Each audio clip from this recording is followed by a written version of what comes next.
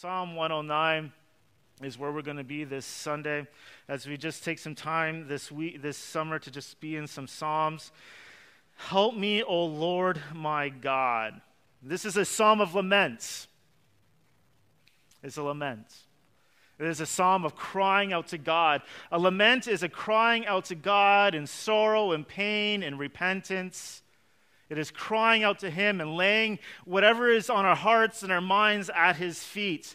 In lament psalms, there's usually a cycle of praising God and then bringing the issue to Him. And in that process, remembering that God has been faithful throughout the past, and therefore it breaks back into praise as He rests in who God is. But more than that, this is not just a psalm of lament, it's also an imprecatory psalm, which means there's some cursing that's going on. It's a hard psalm for many of us. I think a lot of us are tempted to just read over these things and be like, oh, that can't be right, that's not in there. But it's in there, it's in the Bible. The holy Word of God, inerrant, infallible Word of God, it's there.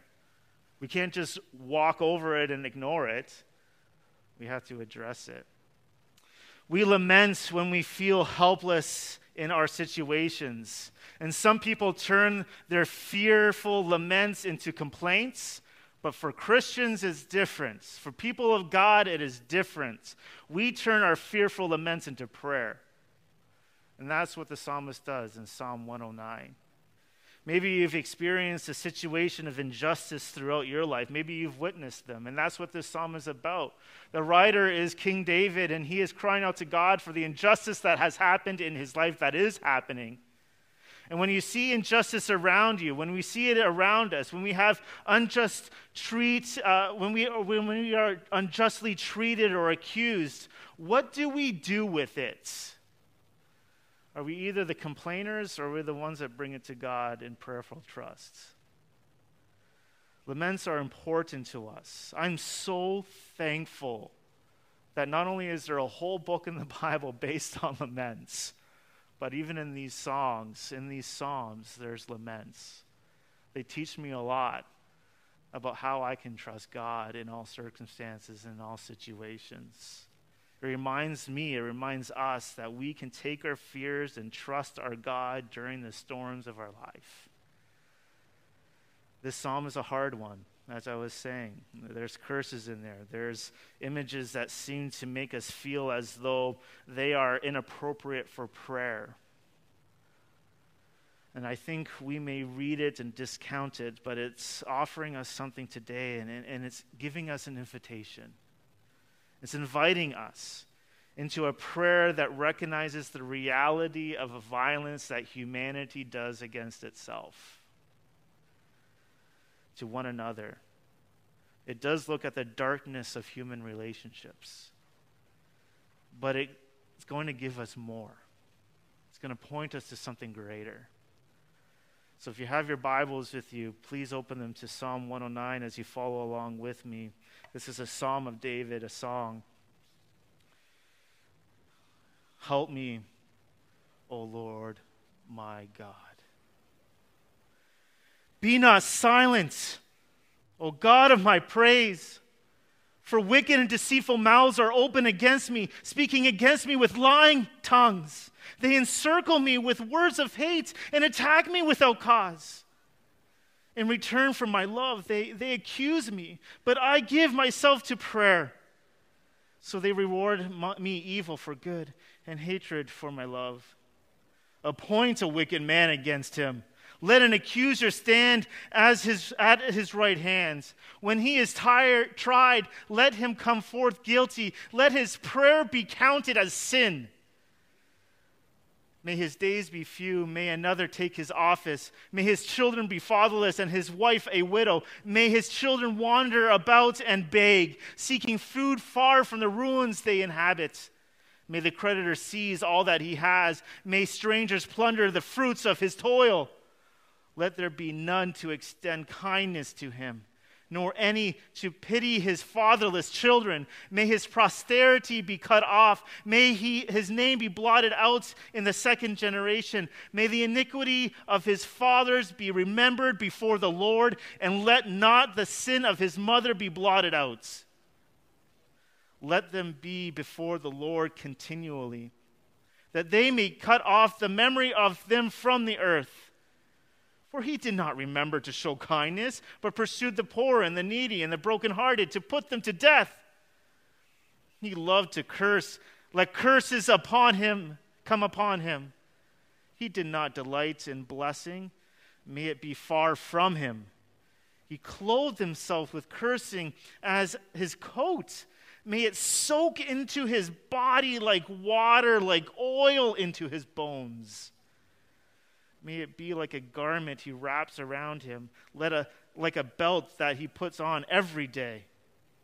May this be the reward of my accusers from the Lord, of those who speak evil against my life. But you, O God, my Lord, deal on my behalf for your name's sake. Because your steadfast love is good, deliver me. For I am poor and needy, and my heart is stricken within me. I am gone like a shadow at evening. I am shaken off like a locust. My knees are weak through fasting. My body has become gaunt with no fat. I am an object of scorn to my accusers. When they see me, they wag their heads. Help me, O Lord my God, and save me according to your steadfast love. Let them know that this is your hand. You, O Lord, have done it. Let them curse, but you will bless. They arise and are put to shame, but your servant will be glad. May my accusers be clothed with dishonor. May they be wrapped in their own shame as in a cloak. With my mouth I will give great thanks to the Lord. I will praise him in the midst of the throng, for he stands at the right hand of the needy one, to save him from those who condemn his soul to death. This is the word of the Lord. Verses 1-5 are a cry out to God. I need help. I need it. I am poor. I'm needy. I need you. King David is thinking about his great need for and his dependence upon the Lord, how he desperately needs him as he faces this relentless cursing that is happening and threats of wickedness that are pouring out upon him. He's crying out, I need your help, God. He's at his wit's end. And though David has shown love and kindness to these people, they have returned his love and kindness with wickedness. They've switched it around. So he cries out in verse 1, be not silent. God, are you listening? Are you there? Do you hear me? The word there actually means to keep silent, but also can mean to be deaf. David is crying out to God not only to not be silent, but to hear his cry. Hear me, Lord.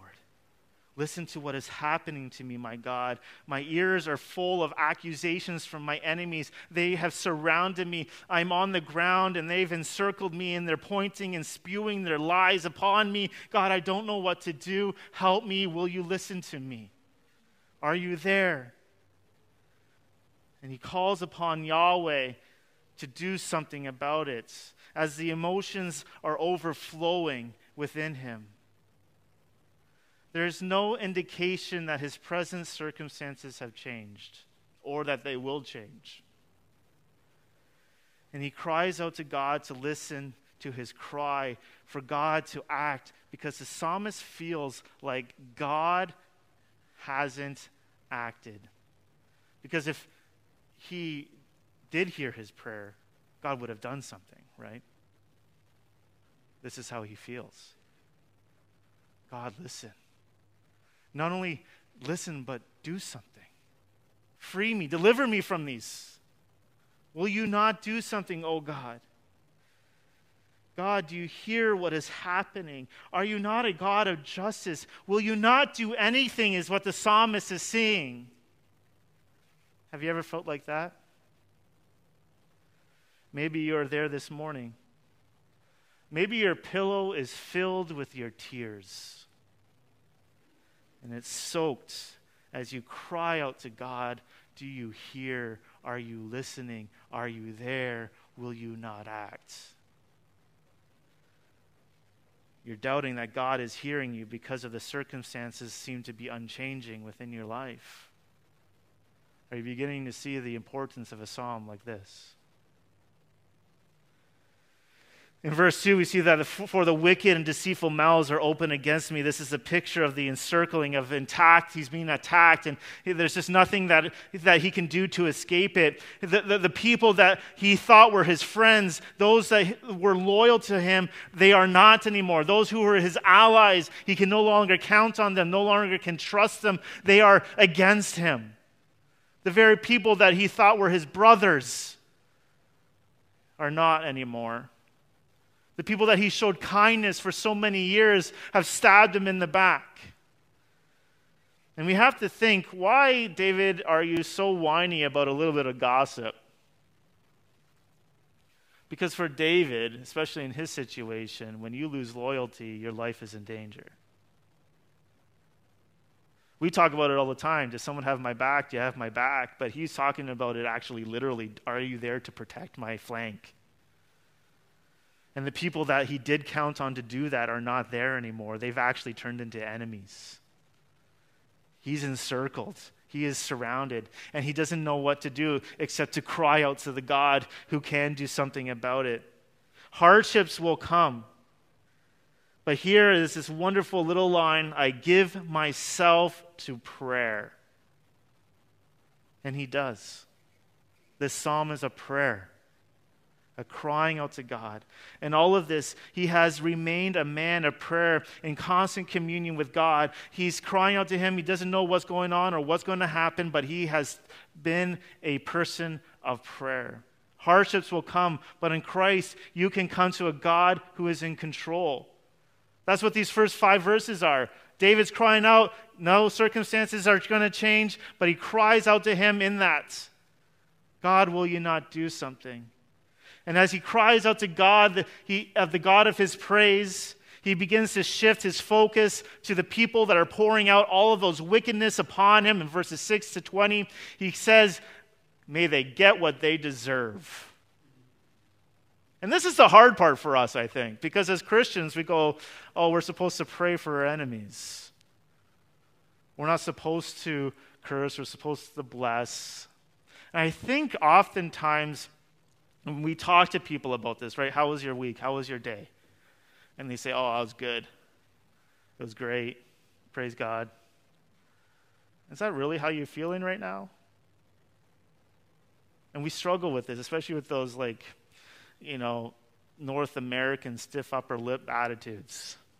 We really are bad with expressing what's truly within our hearts. The psalmist doesn't have a problem with it. And this is where the invitation comes. In verses 6 to 7, there's a request for an accuser. David has been charged by a wicked person, and David prays that the man will also be accused by a wicked man.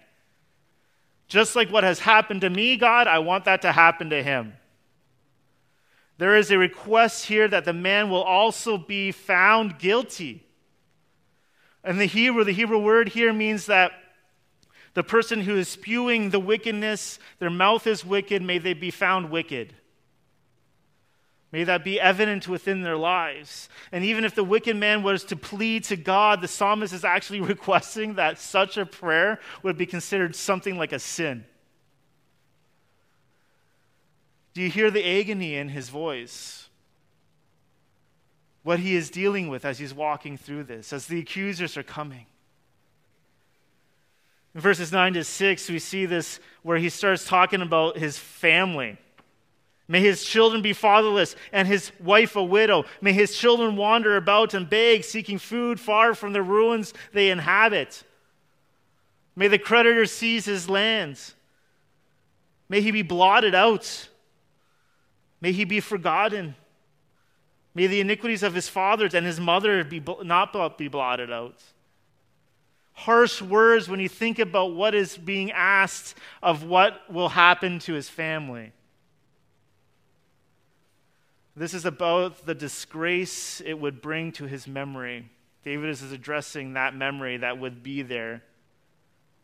In this short time that he is remembered at all, he doesn't want him to be remembered at all.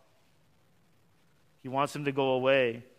And we need to remember that the law, the prophets, and even the Gospels all give a warning about these types of things, about the sins of the father, and how the children would be affected by that.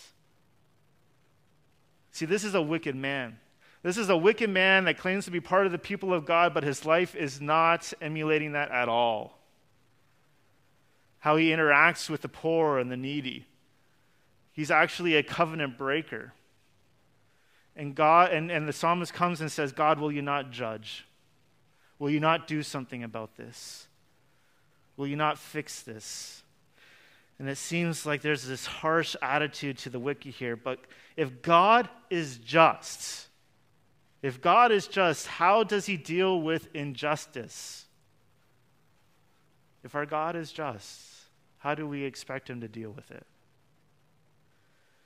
Have you ever heard that saying, if you live by the gun, you die by the gun?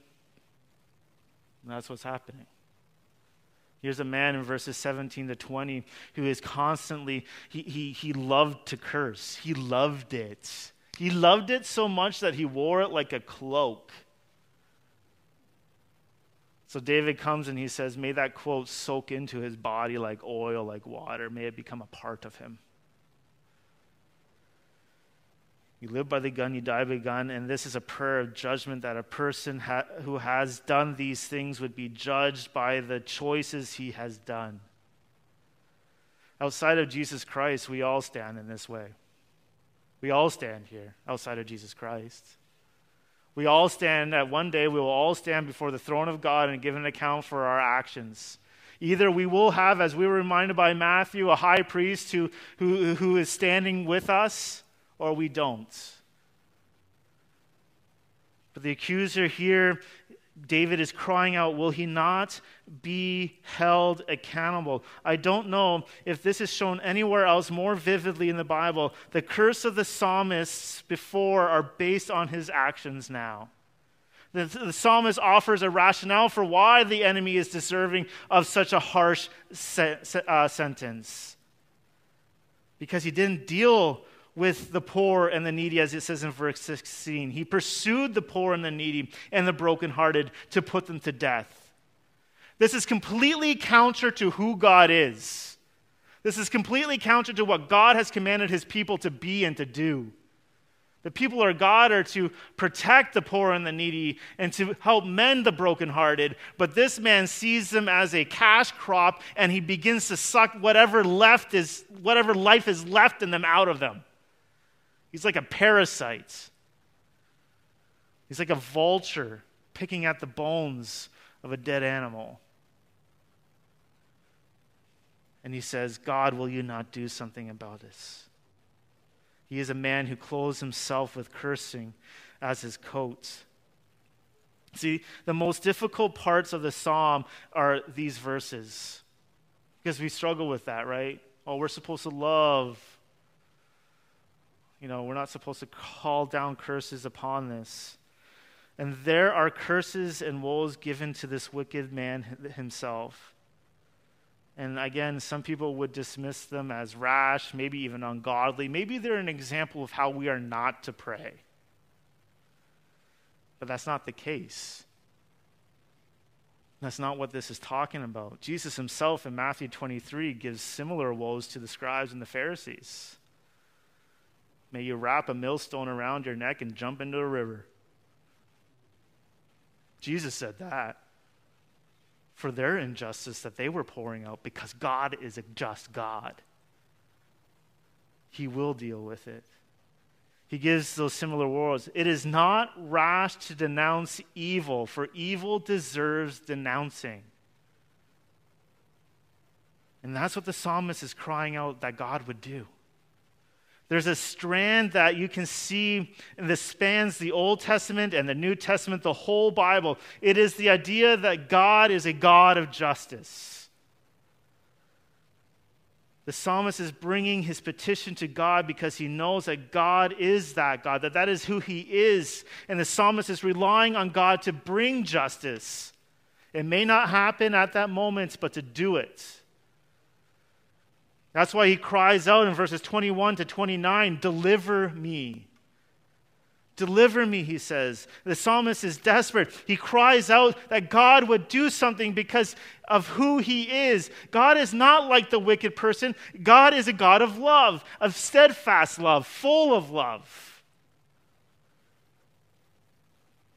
But you, O God, my Lord, he says, deal on my behalf for your name's sake, because your steadfast love is what? Is good.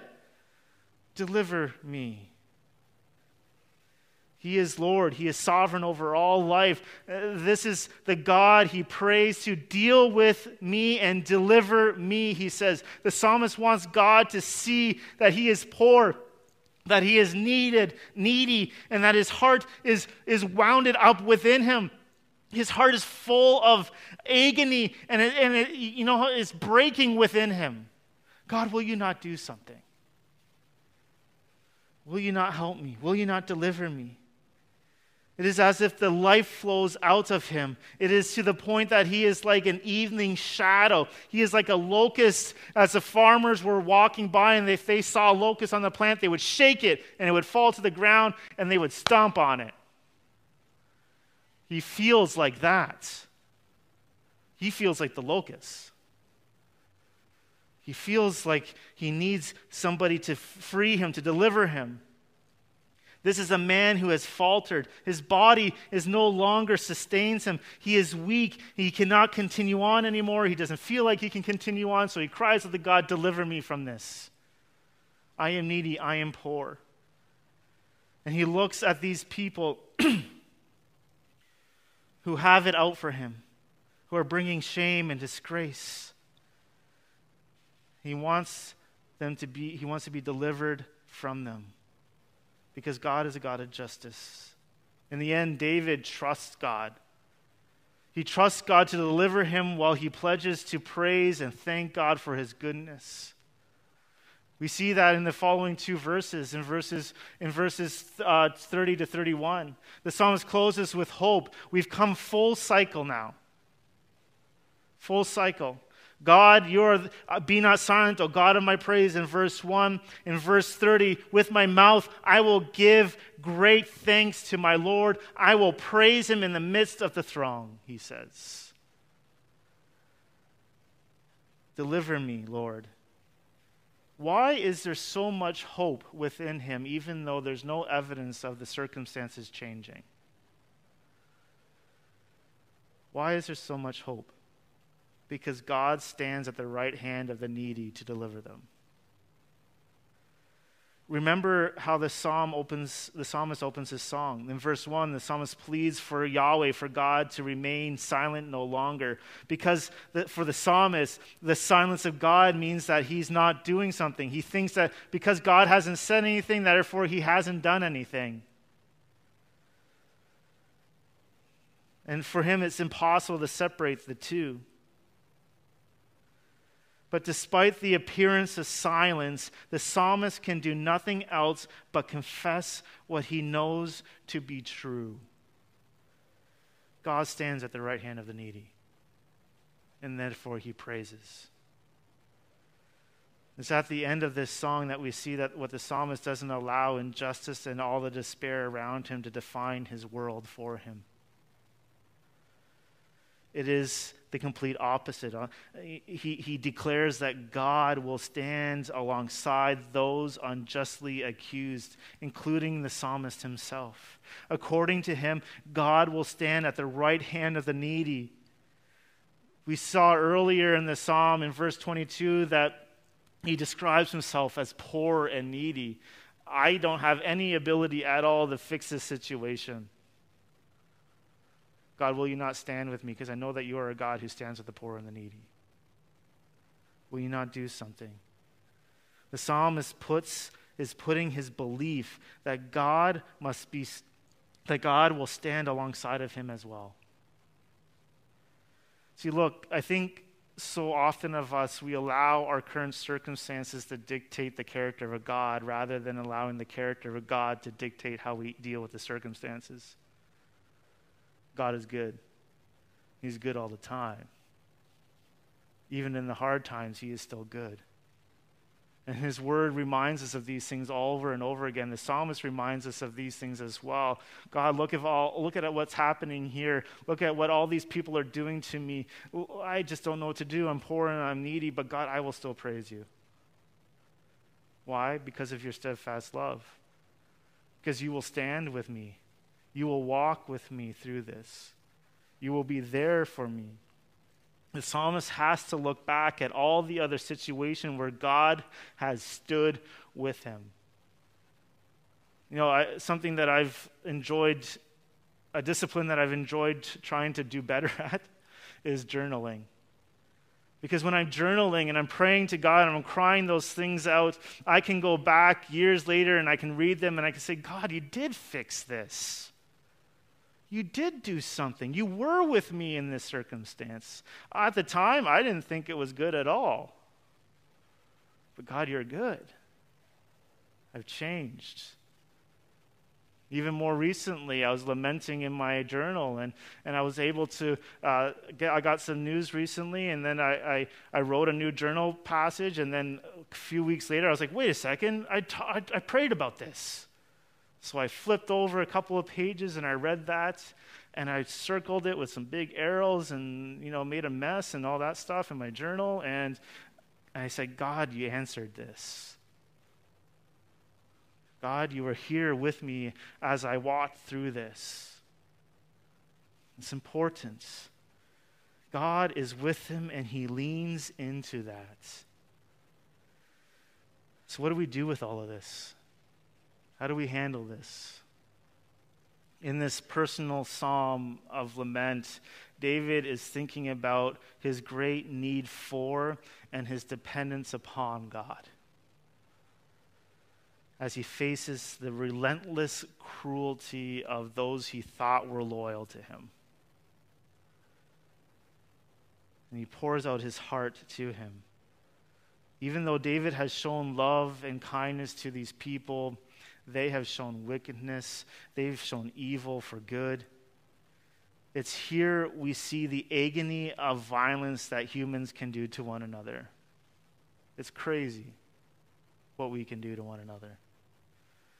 And this is a hard psalm. It's an imprecatory psalm. It's one with curses. And there are images that seem to make us feel as though they are inappropriate for prayer. And I think we may read it, and often I think we may discount them. Maybe we don't take the time to understand them. We kind of throw them away. But they're important for us as they teach us how to address the hardships of our life. I don't ever really trust a person that says life is okie dokie all the time. Like, do you live in the same world I do? Do you watch the news? Do you, are you in some, crystal house somewhere? What are you doing? Our world is full of injustice. But the Word of God and these psalms like this remind us that we can lean and trust on our holy God who is just. The psalm confronts us with the injustice around us. There's a bit of us that wants everything to be kind of clean and tidy, and we don't like those emotions that often make things dirty for us. And what we see here is a life that is not so tidy. What we are given in this psalm is a God who will work out justice in a world of injustice. For most of us, we're pretty limited in how we've experienced injustice. We don't quite understand, and that's what really makes it hard for us to understand this psalm. Most of us, we don't understand injustice and what that means. So we can't relate to what David is praying about. But I guarantee you that if you did, you would be crying out the same way. The question is, do we come full circle? Are we resting in God? Are we leaning into that? There aren't too many of us who understand this psalm fully because few of us understand the impact of a life-altering injustice.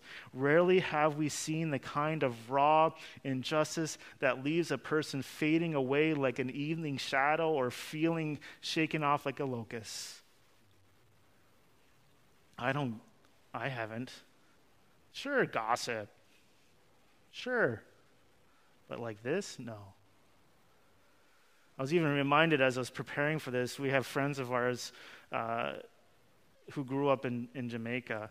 And, I was talking to her one day, and she was talking about her grandmother, who was a slave in Jamaica.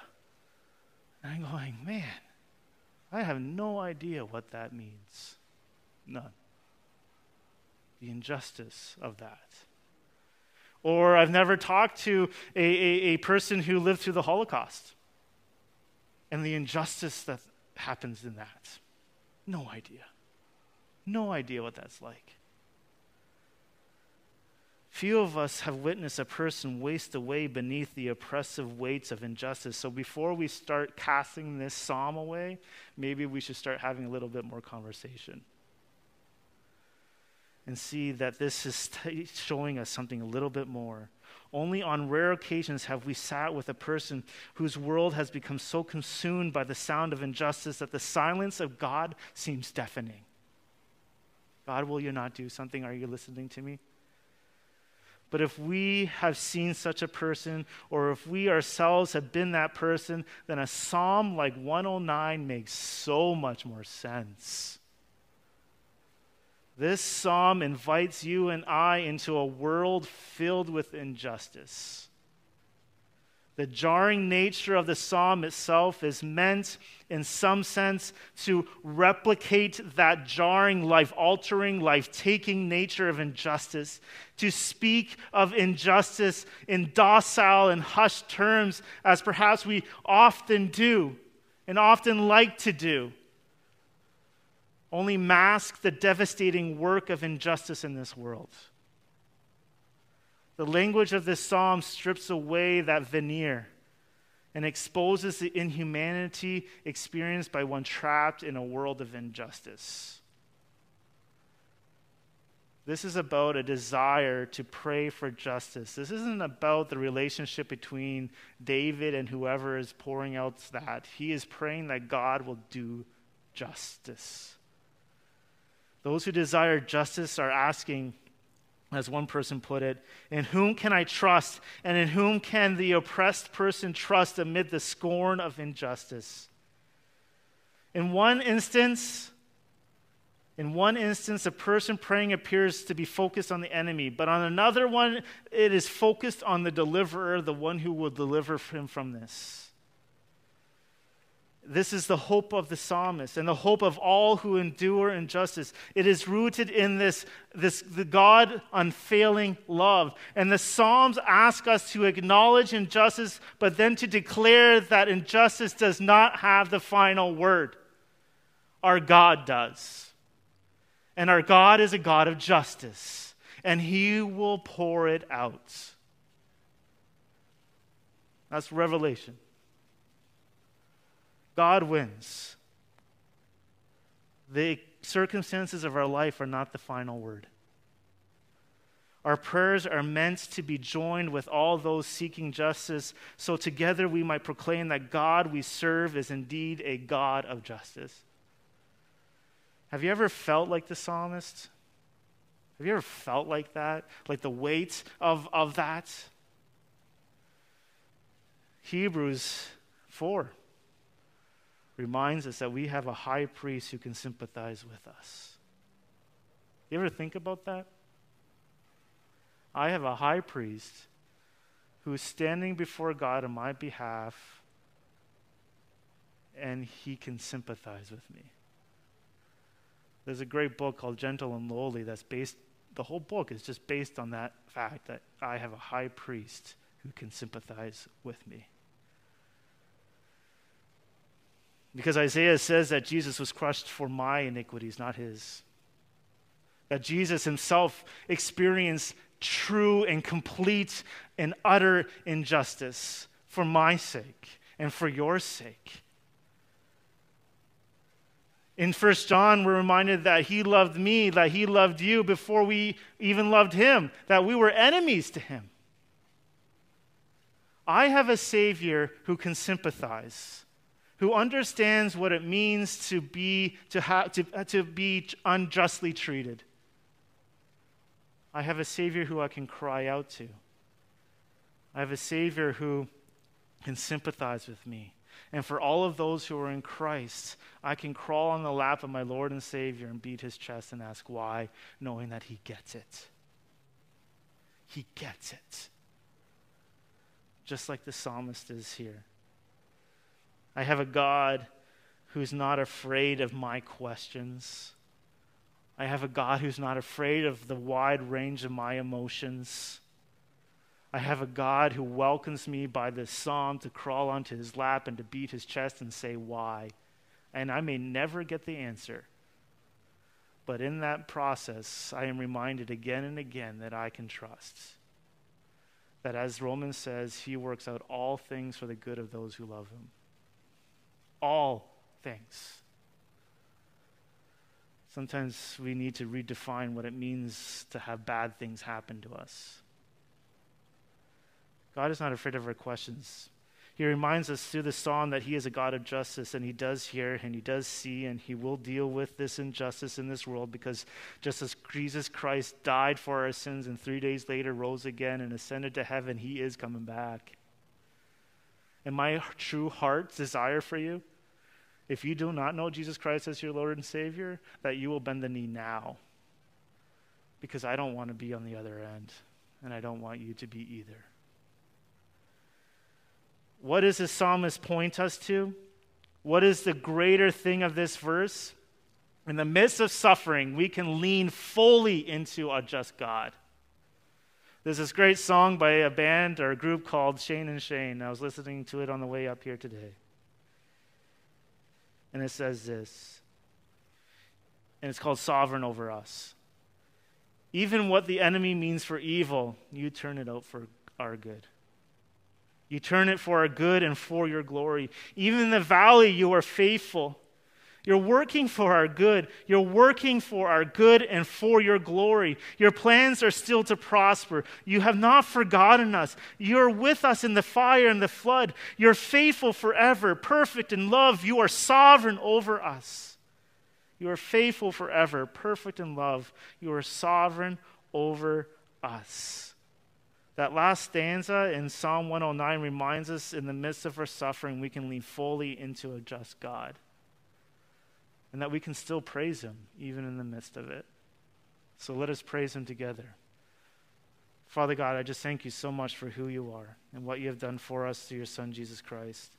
That we can even come before you and worship you in this way. I thank you for Psalms like Psalm 109 that remind us of the true reality of the world we live in, that we can come to you, that we can crawl on your lap and we can beat your chest, and you are a God who hears, and you remind us in that you will deal with the injustice of this world.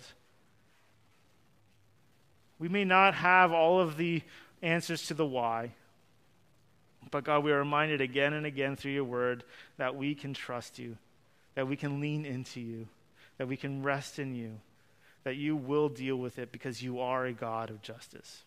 May you be glorified. Amen.